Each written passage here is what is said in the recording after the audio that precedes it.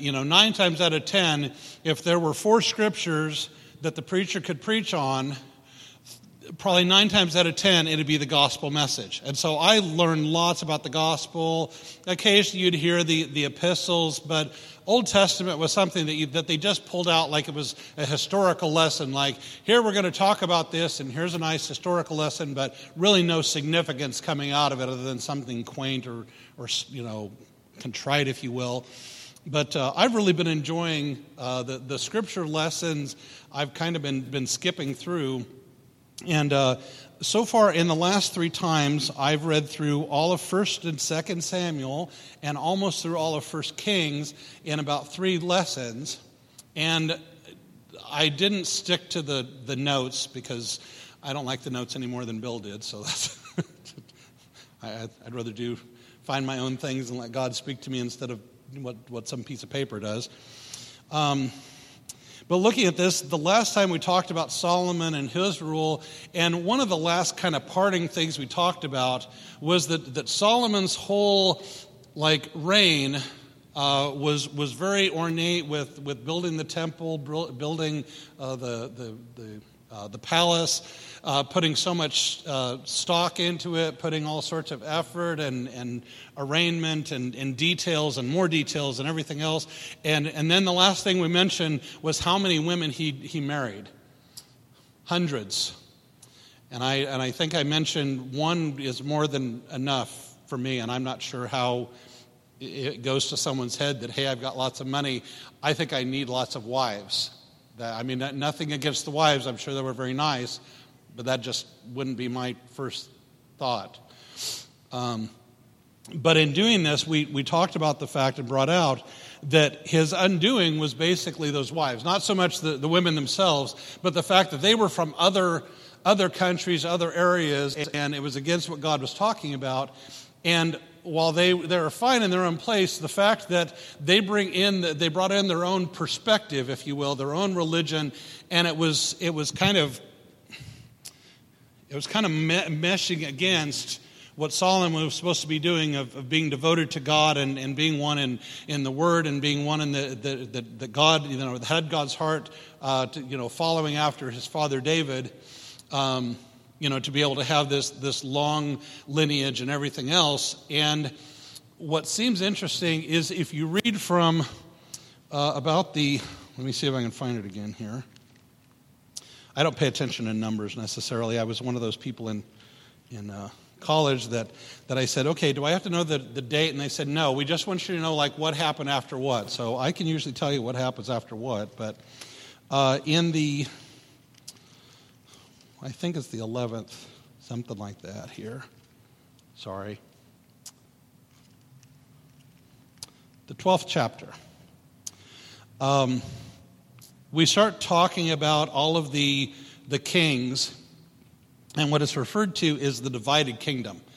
When Solomon dies, the kingdom is divided simply because Rehoboam, his son, is now taking the throne, and Jeroboam is around that area too. But the nation of Israel, basically the northern kingdom, what becomes the northern kingdom, had basically come and they said, your father Solomon, he put heavy toil on us, heavy yokes, and we want them lightened. And so Rehoboam comes and says to the older, what do you think? What is your counsel? And they said, what? Yeah, no. The older ones were like, you need to listen to the people and whatever else in order to have a successful thing. But Rehoboam doesn't like that answer. And I've been in those places before. If you don't like the answer you got, go somewhere else until someone tells you what you really want to hear. So he goes to the younger people and he says, what should I do? And they're like, as she said, make it worse, make it worse, make it worse. And so he does. And about that time then, after a few years, that all of the rest of them, except for what would essentially be the remnant of Judah, leaves. They go to follow Jeroboam.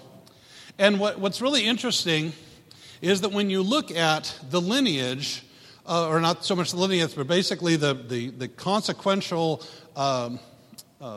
series of the kings of both the northern kingdom, Israel, and the southern kingdom, Judah, they're all pretty worthless. I mean, you see in Rehoboam, you get, his son takes over and his son takes over, and then they start getting into all these other things, and no one is after the heart of the Lord. They're basically, I want to do my own thing, but I'm in David's lineage, and so I have the entitlement to it.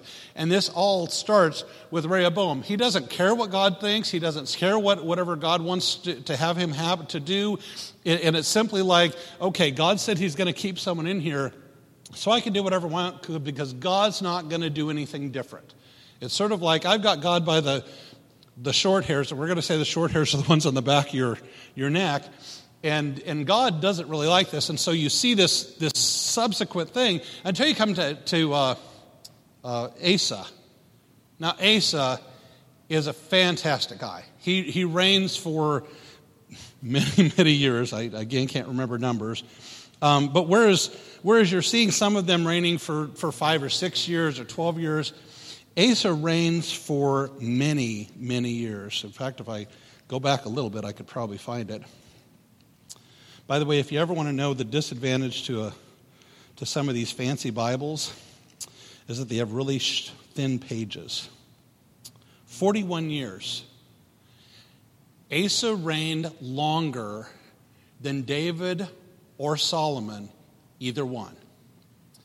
And Asa was probably the only one that you could see not having these shortcomings. In all of the few verses that there is talking about Asa is a man after God's own heart. He wants to rule righteously. He seeks God. He listens to the prophets. He does everything that he can. And as you look at the northern kingdom's line, it's like king, and this one dies, and this one dies, and this one dies. One said he reigned for 3 days. 3 days, not even a whole week, 3 days before someone killed him. And then that started a whole other thing. What we find then is, and I point this out simply to give you a sense of what it is like to live in the northern and the southern kingdoms. It's a lot of chaos. Wouldn't you agree? A lot of chaos. The rulers do what they want. They say what they want. Maybe you get some years where everything's kind of calm, but it's going to start all over and someone else is going to get their ideas going again. And we come to scriptures about Elijah. Now, you would think that Elijah would have like a lot of service. What you get is maybe a chapter and a half talking about Elijah.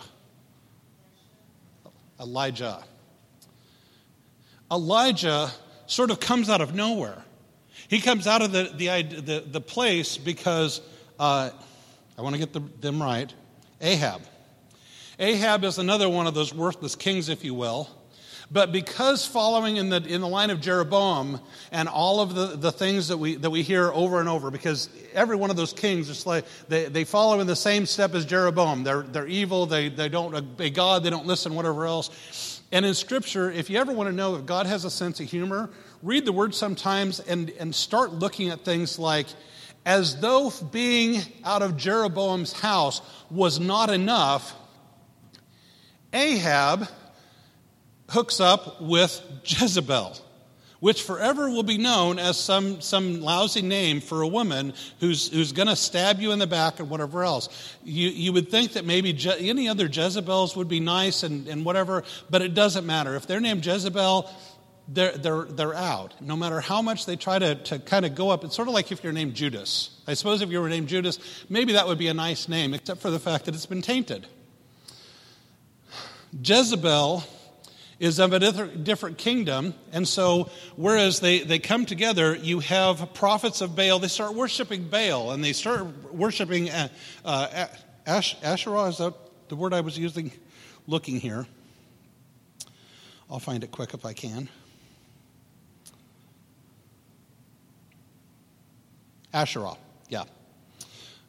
They basically have about all of these prophets, and they start out dating anybody. I mean, if you walked up to the door and said, "Yes, I'd like to be a prophet." Okay, you'll be a prophet. Like, ding, you're done. Okay, that's it. No calling, no qualifications, no credentials, no nothing. Just come in and be a prophet. Well, Elijah, we get a little bit of this, and Elijah is told by God, there is going to be a drought. I am going to not let it rain until I decide so. And Elijah basically tells them so. He goes to Ahab and says, there's going to be a drought, and you're in big trouble, and this is not happening. And we get Elijah going into the widow. There's some miracles coming, but I don't want to focus so much on that as when Elijah basically goes to confront Ahab. One of the other prophets that's there, Obadiah. Obadiah fears God. In fact, against what Ahab wants, which is basically go out and kill all the prophets, Obadiah is a godly man. He hides 200 of God's prophets. I think it was 200. Some of these run out altogether. 100. 50, he hides them in caves so they will be protected because there is an all-out war and killing spree going on God's prophets because Jezebel and Ahab don't want to have anything to do with this. What we find later is that Elijah tells Obadiah, tell him I'm coming. And he's like, what did I do to you? Ahab hates you. Ahab hates everything about you. Jezebel hates you even worse than Ahab hates you. If I tell them you're here and you don't show up here, they're going to kill me. But because I trust you, because God is with you, I will tell them. And so Ahab finds him, and basically Elijah pulls one of my favorite parts. He tells Ahab, we're going to have a God showdown. You bring in 250 of your prophets of Baal and 200 more of your prophets of Asherah, and we're going to build 2 altars. We're going to find out who is in fact God. Is the God of Judah and Abraham and all of those, is that God, or is Baal God? Whoever wins, that's God. That's going to prove it. And he calls them together and says, okay, build your altar, because the altars have been torn down. I just want to add this on, and you'd have to read through. But at one point, it's torn down because the nation of Israel has no desire in the monarchy, if you will, to follow what God wants. And so they tear down all of these altars. Everything you see, the temple, the temple of God and the house of God, everything kind of gets torn out and sold off and given away and whatever, kind of sparse nickel and dimed, if you will. And so Elijah comes in and he says, okay, so build your altar, put a bull and a ram on there, and not a ram, but pull a bull in. And they pray. They pray from morning until noon, and nothing happens. And Elijah is funny. Elijah says, maybe your God is sleeping. Maybe he's traveling. Maybe you should shout louder. So they shout louder, and they cut themselves, as was the tradition for that. And they keep going louder. Nothing happens all day long. And Elijah says, now it's my turn. And so he builds up that altar, but what he takes is 12 stones, and he says, this is Israel. And he puts wood upon it, and he puts a moat or a trench around it and fills that with seed, and he puts the wood on, and then he cuts up the pieces for the bull and puts it on there. And he says, now go get two large containers of water and dump it on there. And so they do. So no, that's not enough. Do it again. And they do it again. No, that's not enough. Do it again. And they pull 2 more, and they pull it. It is so much water drenched over this wood and this cow and everything else that's there that it fills in the moat.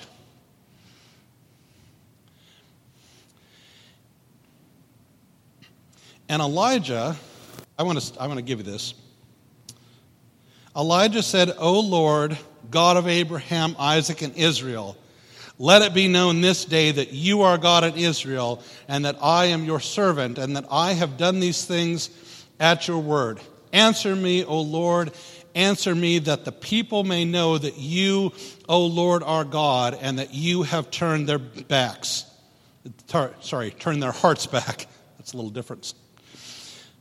Then the fire of the Lord fell and consumed the burnt offering and the wood and the stones and the dust and licked up the water that was in the trench. And all the people saw it. They fell on their faces and said, "The Lord, He is God. The Lord, He is God."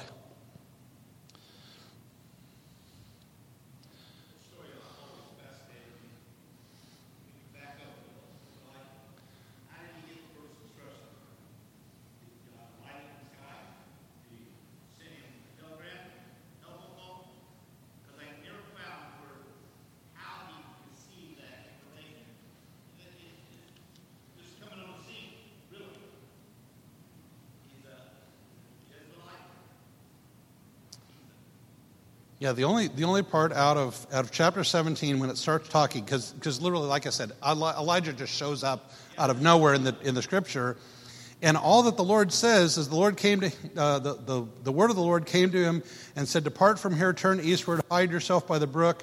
And there's going to be a drought. That's all. That's it. Elijah goes in and speaks this. Yeah. What? I don't know that we can imagine how easy to do something like that, because it'd be very easy to get shaped on. Right. And that's so coming. Don't ruin my joke. No. Okay. Now, I want to, this is kind of a message in two parts. The first I want to bring out is there are godly people who are drawn away from godly principles because of their environment.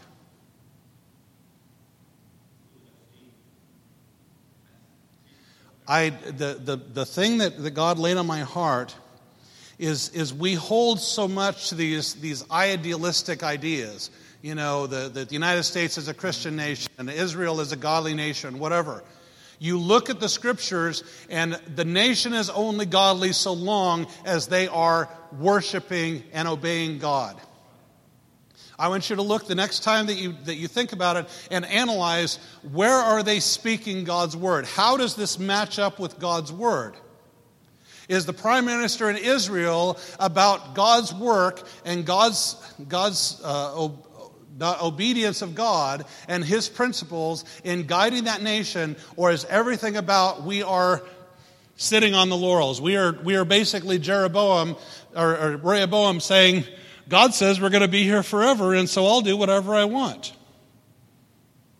We have to be the people that are obeying God above all else, because, see, when Elijah goes in, the people recognize this. So it's probably deadly for them to be in this place, and so it's easy for them to say to Elijah, the Lord is God, the Lord is God, because they have seen all of this.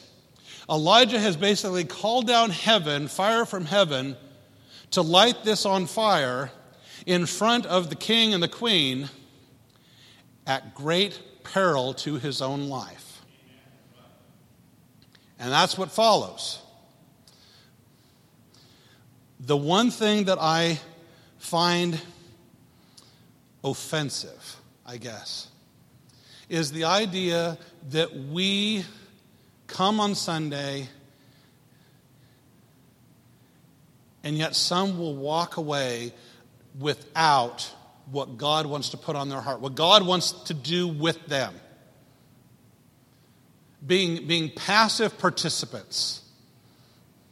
Not just passive participants in worship, passive participants in life, passive participants in parenting, passive participants in work, passive participants in everything else, that we put that stamp of approval and say, I'm a Christian. But where are the acts? There was a song that came through. There's a couple of them, but one was it's the 30th anniversary of a record. I'm dating myself. a CD that came out from Stephen Curtis Chapman, and he asked on his Facebook, what is your favorite song? And my favorite song off of that one album, it was called Speechless. I like that song itself, but it was called The Change. And the opening lines talk about, I've got the Christian fish, and I've got the T-shirt, and I've got the right things, and I do the right things and whatever. But the question in the chorus is, what about the change? What about the difference? And I find myself often, as many times as I fall, I don't think God has ever let me sit on my laurels, because I just am never comfortable doing it. Even when I'm angry, when I left the church, God kept pursuing me until I was too miserable to stay away. Because there was so much more in worshiping God in God's church, despite that some of the worst people I've ever known sat in a pew and annoyed me on a Sunday morning. Amen?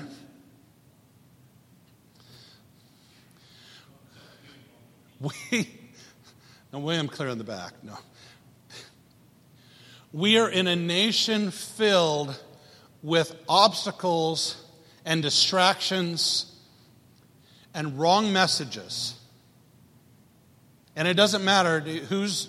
I thought it was interesting. There was a story that came up, and it was the story about a post turtle. Do you know the story about a post turtle? It's come up 4 different times, and I've seen this enough to be with Facebook around. You see him. They first referred to George W. Bush as a post turtle, and they were referring to Obama as a post turtle, and then they were referring to Trump as a post turtle, and now they're referring to Biden as a post turtle.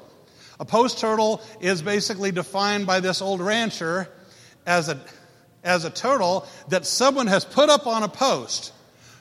He doesn't know how he got there.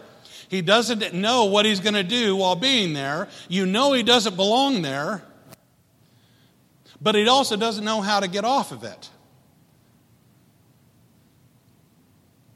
4 different presidents, two different parties, and all refer to the same thing for the same thing over and over.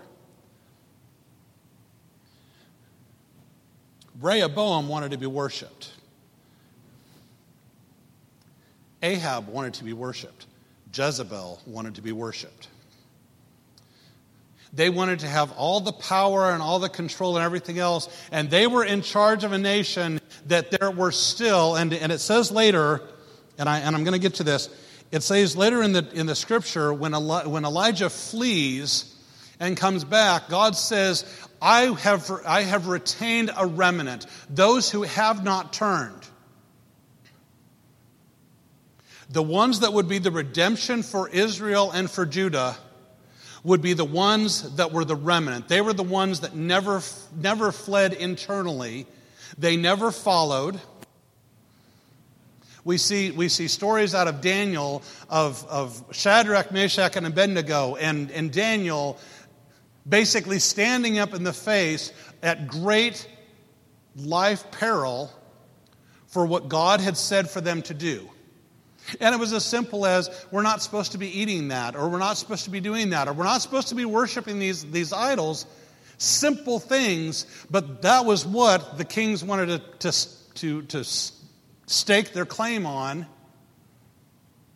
We see it in the book of Esther. We see it all throughout the rest of Scripture, that those who would subvert God's will in Israel and Judah would be replaced. And those that adhered to what God wanted to do, that had God's heart and sought God's heart, were the ones that were the successful ones.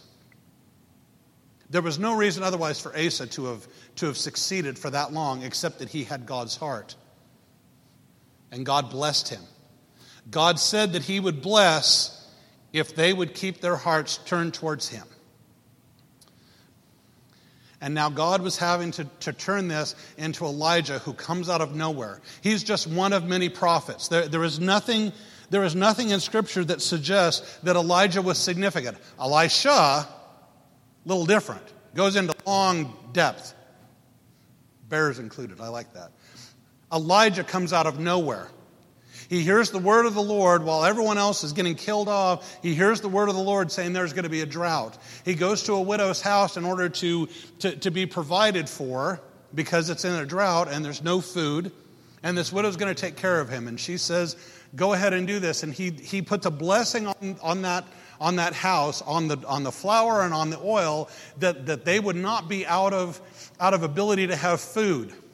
And even when the son becomes sick and dies, Elijah, out of this depth of devotion to what God wanted to do, wanted God to be able to be manifested and to be glorified in this, so that this widow who was taking all of her abilities to care for him, that this was going to come back. Lord, do not let this boy die, is essentially what Elijah is giving, and lays his body out on top of this boy 3 different times.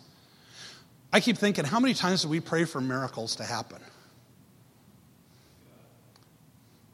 Do we pray until they happen, or do we just pray that they'll happen? Passive participation. When the Spirit is coming down, do we continue to seek the Spirit, or do we say that we want it to be a one-time event? Are we looking at it as a journey and a way of life, or an event? We've talked about revival, and we've talked about the Spirit coming and whatever else. And the problem that I find a lot is we look at it as an event. We want the Spirit to come down and do miracles and everything, and then we can reap the benefits and whatever else. But we want an event. We don't want a lifestyle, because. And I grew up in a church that when you talked about the Spirit coming down, you were talking so that you had a nice warm and fuzzy feeling when you sang "How Great Thou Art," or the preacher would say something that was a little uncomfortable for you, and you're like, the Spirit's really moving. I'm going to go on to the next part because that's where this goes. Is Elijah flees Jezebel because, of course, killing off basically all of her prophets did not go over well to Jezebel. Because, of course, fire raining down was not enough. The fact was that the prophets were going to lose their heads one way or the other, and the problem was that the prophets of God were already going to lose their head regardless of what came up. I always think that's the dedication. The dedication is, even though I know I'm going to lose my head, do I still proclaim what God wants?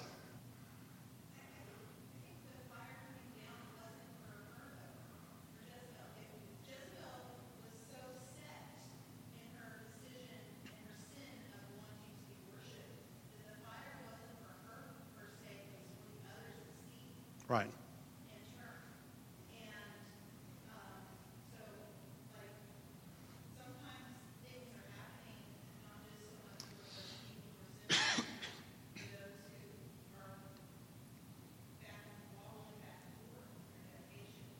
Right. No, that's what we do now. We talk and we're good. Well, after Elijah, after basically these prophets of Baal have been basically taken, they are no more. There is no more prophets of Baal. I always think what a sad thing to show up, to have no qualifications, to be ordained or to be selected as a prophet of something to which you don't believe, you don't know anything about. You're basically going through the motions, and now it just cost you your head on top of it, and all you did was show up for a job interview. So, maybe I'm just tainted for the idea of how long it took for me to go through all that. But at any rate, I digress. I say that a lot. Elijah flees Jezebel. He goes into the mountain, and Jezebel is hot on his tail. He goes into a. I read through this. I paraphrase a lot. I'm sorry. Goes into the wilderness and comes down to a broom tree. He's not even like sheltered or anything else. He's under a broom tree and he is out of energy. And he falls asleep. And the angel of the Lord comes to him and taps him on the shoulder and says, "You need to get up and eat." And he gets up and eats. And he goes back to sleep. Now, there's a story anymore. If you ever think that God doesn't like work through a nap, Elijah is proof a nap can be a very holy experience. Let me just say that. Never feel like you're slacking off if you just really need a nap because you have been exhausted and God needs to replenish you. You can take a nap. Kelly. So, she's not paying attention. No. So he goes off, and after he wakes up a second time and he eats and he's there, the Lord says, Elijah, why are you here? And Elijah said, it's terrible, man. I keep coming up with like Mike Warnke thoughts. It's terrible, man.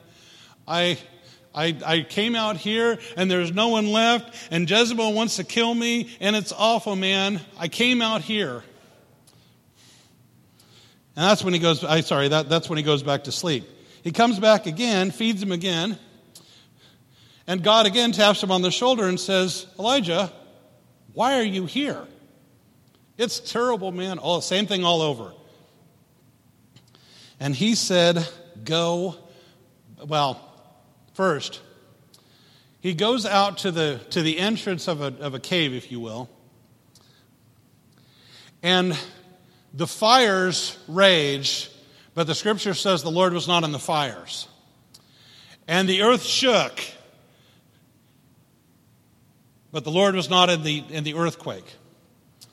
I believe if I got it right. And then the waters came, the floods came. Let me make sure I got that right. I hate to ever... I started reading this in one book and then started reading on the computer, so some of these don't always look the same way.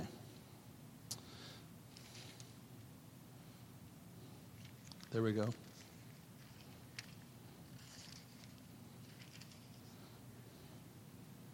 Da-da-da-da-da. Earthquake, fire. None of the fire.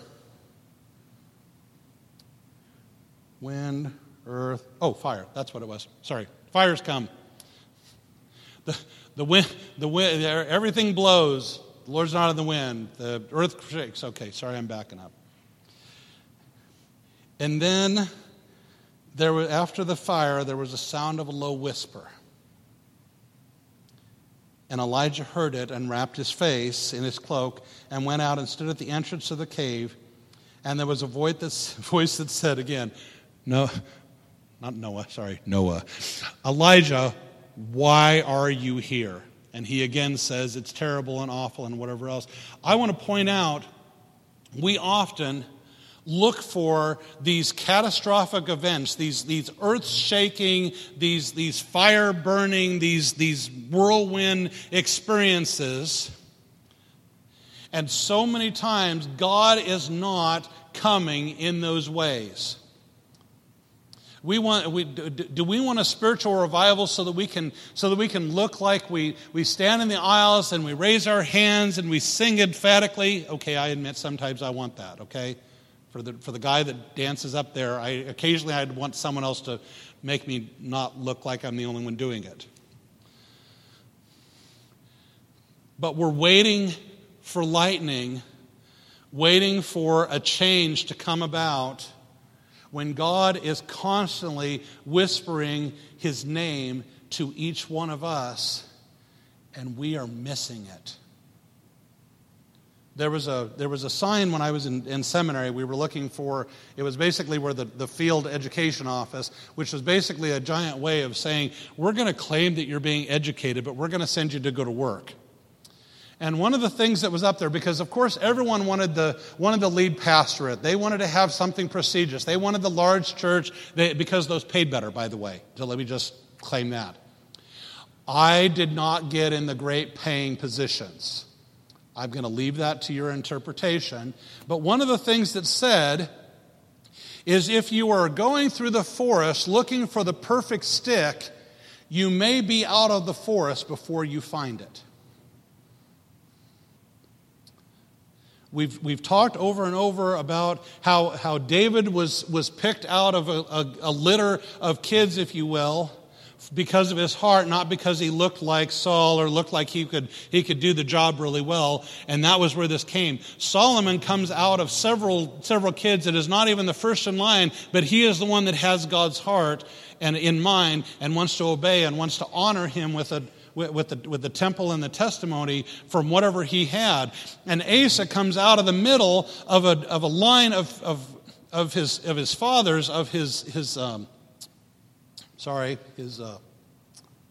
we'll say fathers, that's fine.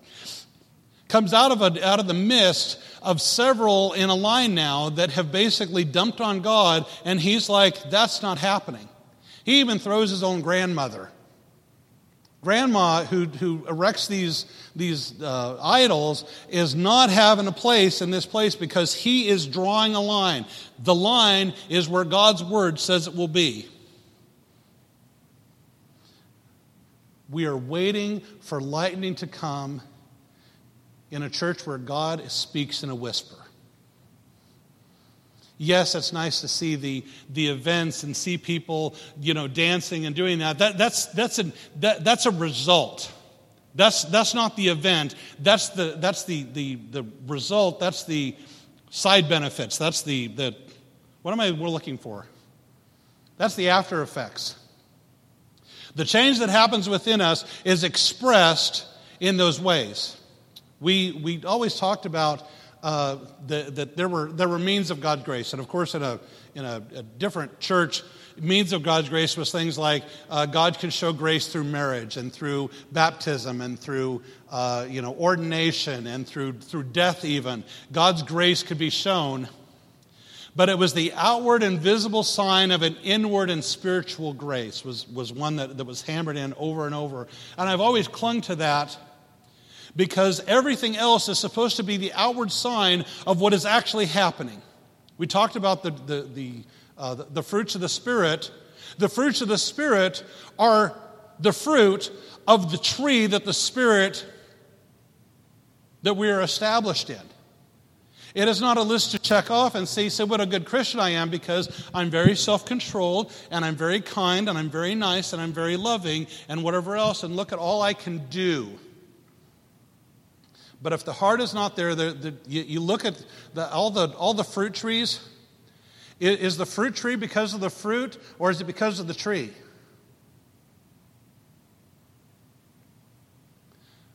Good fruit does not come from a bad tree. Good trees produce good fruit. If we are in fact in the Spirit, it is all of God's inward grace that we have sought, that we have opened up ourselves and thrown out everything that was bad. What happens when you get a good tree and something bad comes into it?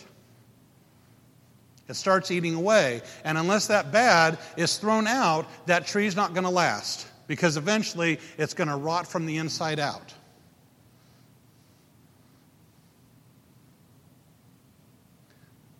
In orchards, and I remember years ago when I was doing my studies that there are trees that grow in orchards. Oak trees can grow in apple orchards and peach orchards and pear orchards and whatever else. And oaks are great trees, right? They are horrible for an orchard. They are horrible for fruit. You know why? Because it takes all of the nutrients away from the fruit trees.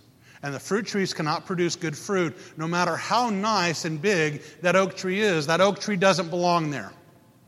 There may be all sorts of attractive things and great-looking things in our society and whatever, but if we stick it in the middle of God's orchard, it is going to sap the strength out of us no matter how nice it looks. And all you're going to get out of that is a bunch of tables, but you're not going to get fruit. I think some of us like to look like furniture because it's nice and ornate and everyone ohs and ahs all over it instead of being the ones that are showing fruit. But I'll tell you what, that fruit is what changes lives. Amen? That fruit is what goes into the heart of someone who has been thrown out all of their lives of the church, and to be loved and to have someone be kind to them and to show goodness to them.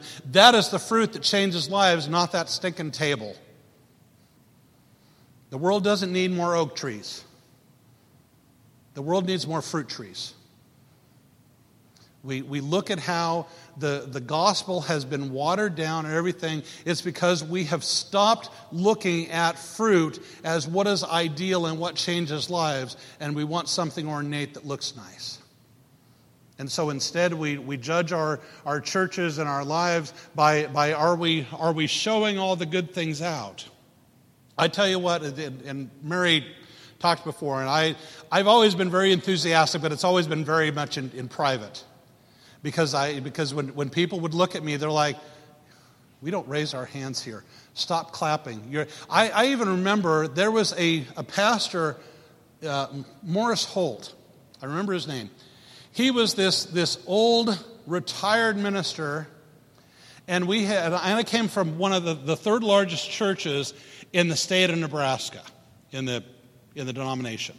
Third largest one. 2,600 members in that church. I didn't say 2,600 people showing up for worship in church. I just said they belonged to the church. And on a Sunday morning, it didn't matter who sung or what God's word was, whatever the scripture was read, whatever someone sung, whatever came out, as soon as it was done, he rung out, "Amen." And it was deafening to hear that word because no one else would do it. There were couples that were very much in love, that had been, married for many, many years, and they would put their arms over each other because they were in worship together, and people would look at them like, we don't do that in church. I digress. But to go back, it's a little out of place in my mind to be dancing and jumping and whatever else, because I feel like you're a rock band and you're not supposed to do that in worship.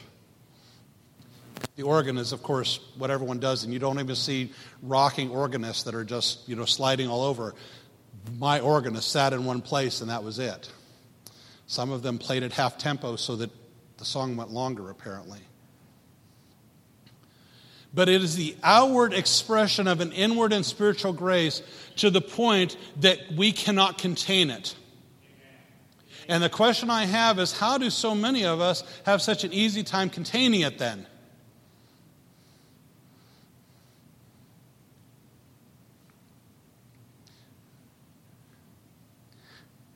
There is an environment that we are in that if we will let the Spirit in, we are the change agent. We are the change agent for our families. We are the change agents for our church. We are the change agents in this sanctuary. We are the change agents out in the places that we eat. The places of business that we attend, the things that we go into. We can be those change agents, but we're somehow too afraid to be the fruit trees, and we want to be the after effect of the oak trees. There has to be a change. There has to be the boldness that Bill was alluding to out of Elijah in us. That we can come out of nowhere. No one ever told Elijah, here you're going to be the chosen one. I'm pretty sure Elijah showed up in the scripture because Elijah came out of nowhere and could not take it anymore. The word of God was not going to be, if you'll excuse it, bastardized anymore. It was not going to be set aside. It was not going to be oppressed. It was not going to be kept from the people. It was not going to be subjugated to whatever the king wanted to do. It was happening now. It didn't matter if it cost Elijah's life or anyone else's life around him. It was happening now. And sometimes maybe we don't feel like there's enough for us to stand up for, but there is enough for us to stand up for. We are a called people. Even if all we have done all of our lives is sit in a pew and God did something for us, we are not the be-all and the end-all of what God's will is. We are the start. God has transformed our lives, our hearts, our souls, our minds, everything else. If we have sought out after God and loved Him with all that we are supposed to be, we are called to go out and to spread it elsewhere. Our salvation is not about us. Our salvation is about saving. It's not about saving us, it's about saving. That is what salvation is about. That's when we talked about the armor of God. I get excited. I'm getting older too. I can't come up with these quite as often. When we talked about the armor of God, that is because we are to be in battle, actively going out conquering. When the Scripture says we are more than conquerors, we are more than overcomers, we are more than what we have accepted our role to be. We have talked over and over that what we want is for the Spirit to move. And I want the Spirit to move, but we have to understand that for the Spirit to move, we have to stop sticking it in a box. We have to stop putting it in a constraint that this is how we want the Spirit to move. The biggest joke in the church I was in before, the denomination, not necessarily a specific church, the biggest joke was the fact that we wanted the Spirit to move so that we felt nice and tingly all over, so that we felt special, but we didn't care about anyone else. We wanted a nice show. It's like we wanted to go to a movie and we want something to move us and make us excited, but 20 minutes later we're going out for pizza and it's done and it's over.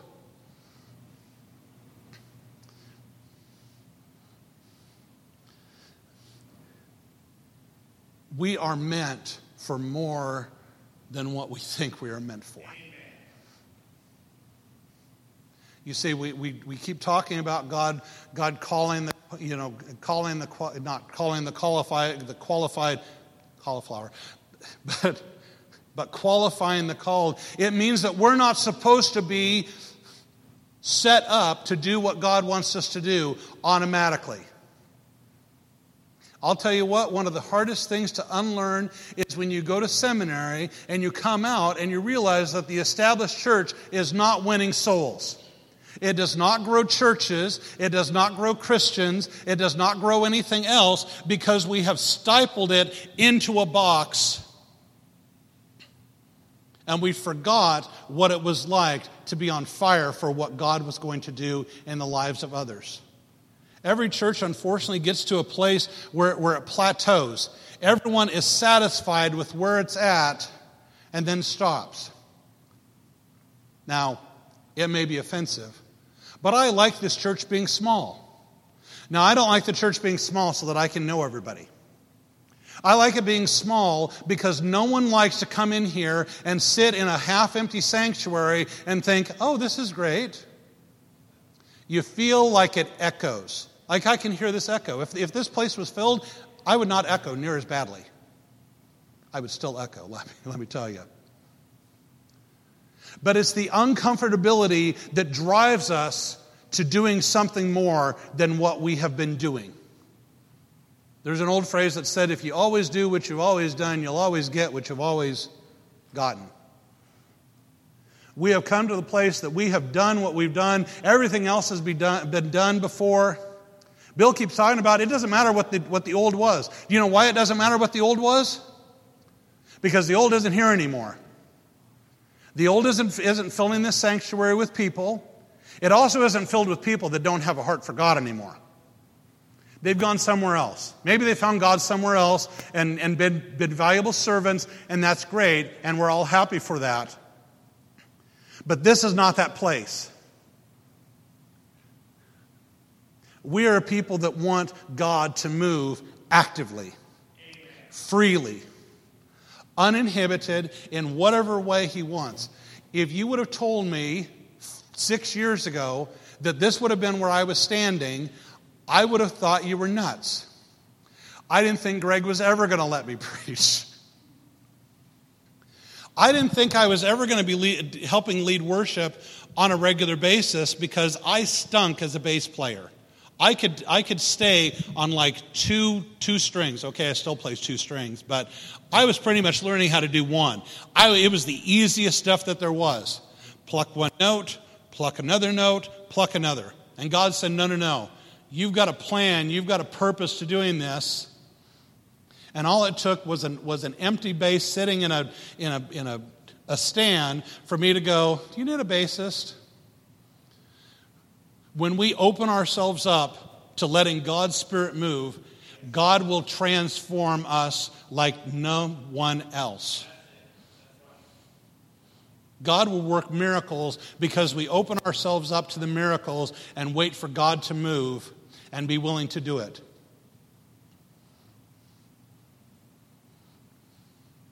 Elijah didn't wait for the widow to come to him to feed him.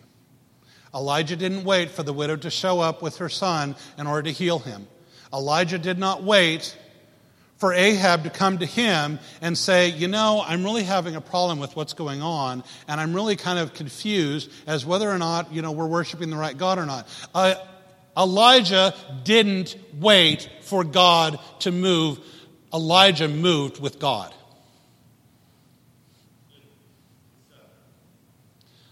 The desire of our hearts needs to fully be that whatever God wants to do, God's going to make it happen. God's going to make it happen in us because we are willing to let God make it happen in us. We have to stop being content with being passive participants and waiting for God to move, and we have to be willing to let God move me. We're going to end our time. We're going to not worship, but we're going to pray. But one of the things that we need to pray about is one of the things, there are 3 kids that God wants to use that are at camp. And there is all sorts of obstacles all week long. And God wants to do something contrary to what Satan wants to have happen. There is fear. Are we going to catch something? Are we going to be sick? Are we going to die? Are we going to do whatever? Whatever doubts that come in, those obstacles are being thrown in there. The last year has done nothing except to make us fear everything else is around, but not realize that God has made a blessing in every single stop. What a blessing it was to be able to come on a Sunday morning and have only 6 people here, because that's all you could have was 6 people, and to be able to pray and to worship and to be together and to know that God's Spirit was going to bless those, and to have all sorts of people showing up online to be able to see it that wasn't happening before. I'm probably misstating it or overstating it, but I think that there were probably more hearts being changed out online because God had taken away all of their distractions so that they could hear what God's word was, so that they could worship Him in spirit and in truth, because they had no other choice. We have to stop looking at the obstacles as the things that keep us from doing it, and instead the opportunities that God is going to use for us to start moving. Those obstacles create space.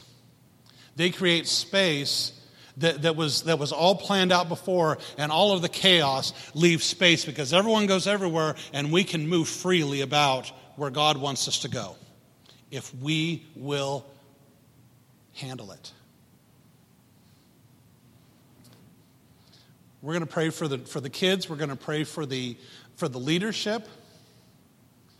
We're going to pray that God's will would be done, that Satan would have to take a hike, that the fear would leave, that whatever that's causing them to be distracted, that God would be paramount in their vision, that God would be paramount in their hearts, that God would be doing something out of that fear to bring peace, to bring comfort, to bring a calm in the midst of a chaos that they don't understand.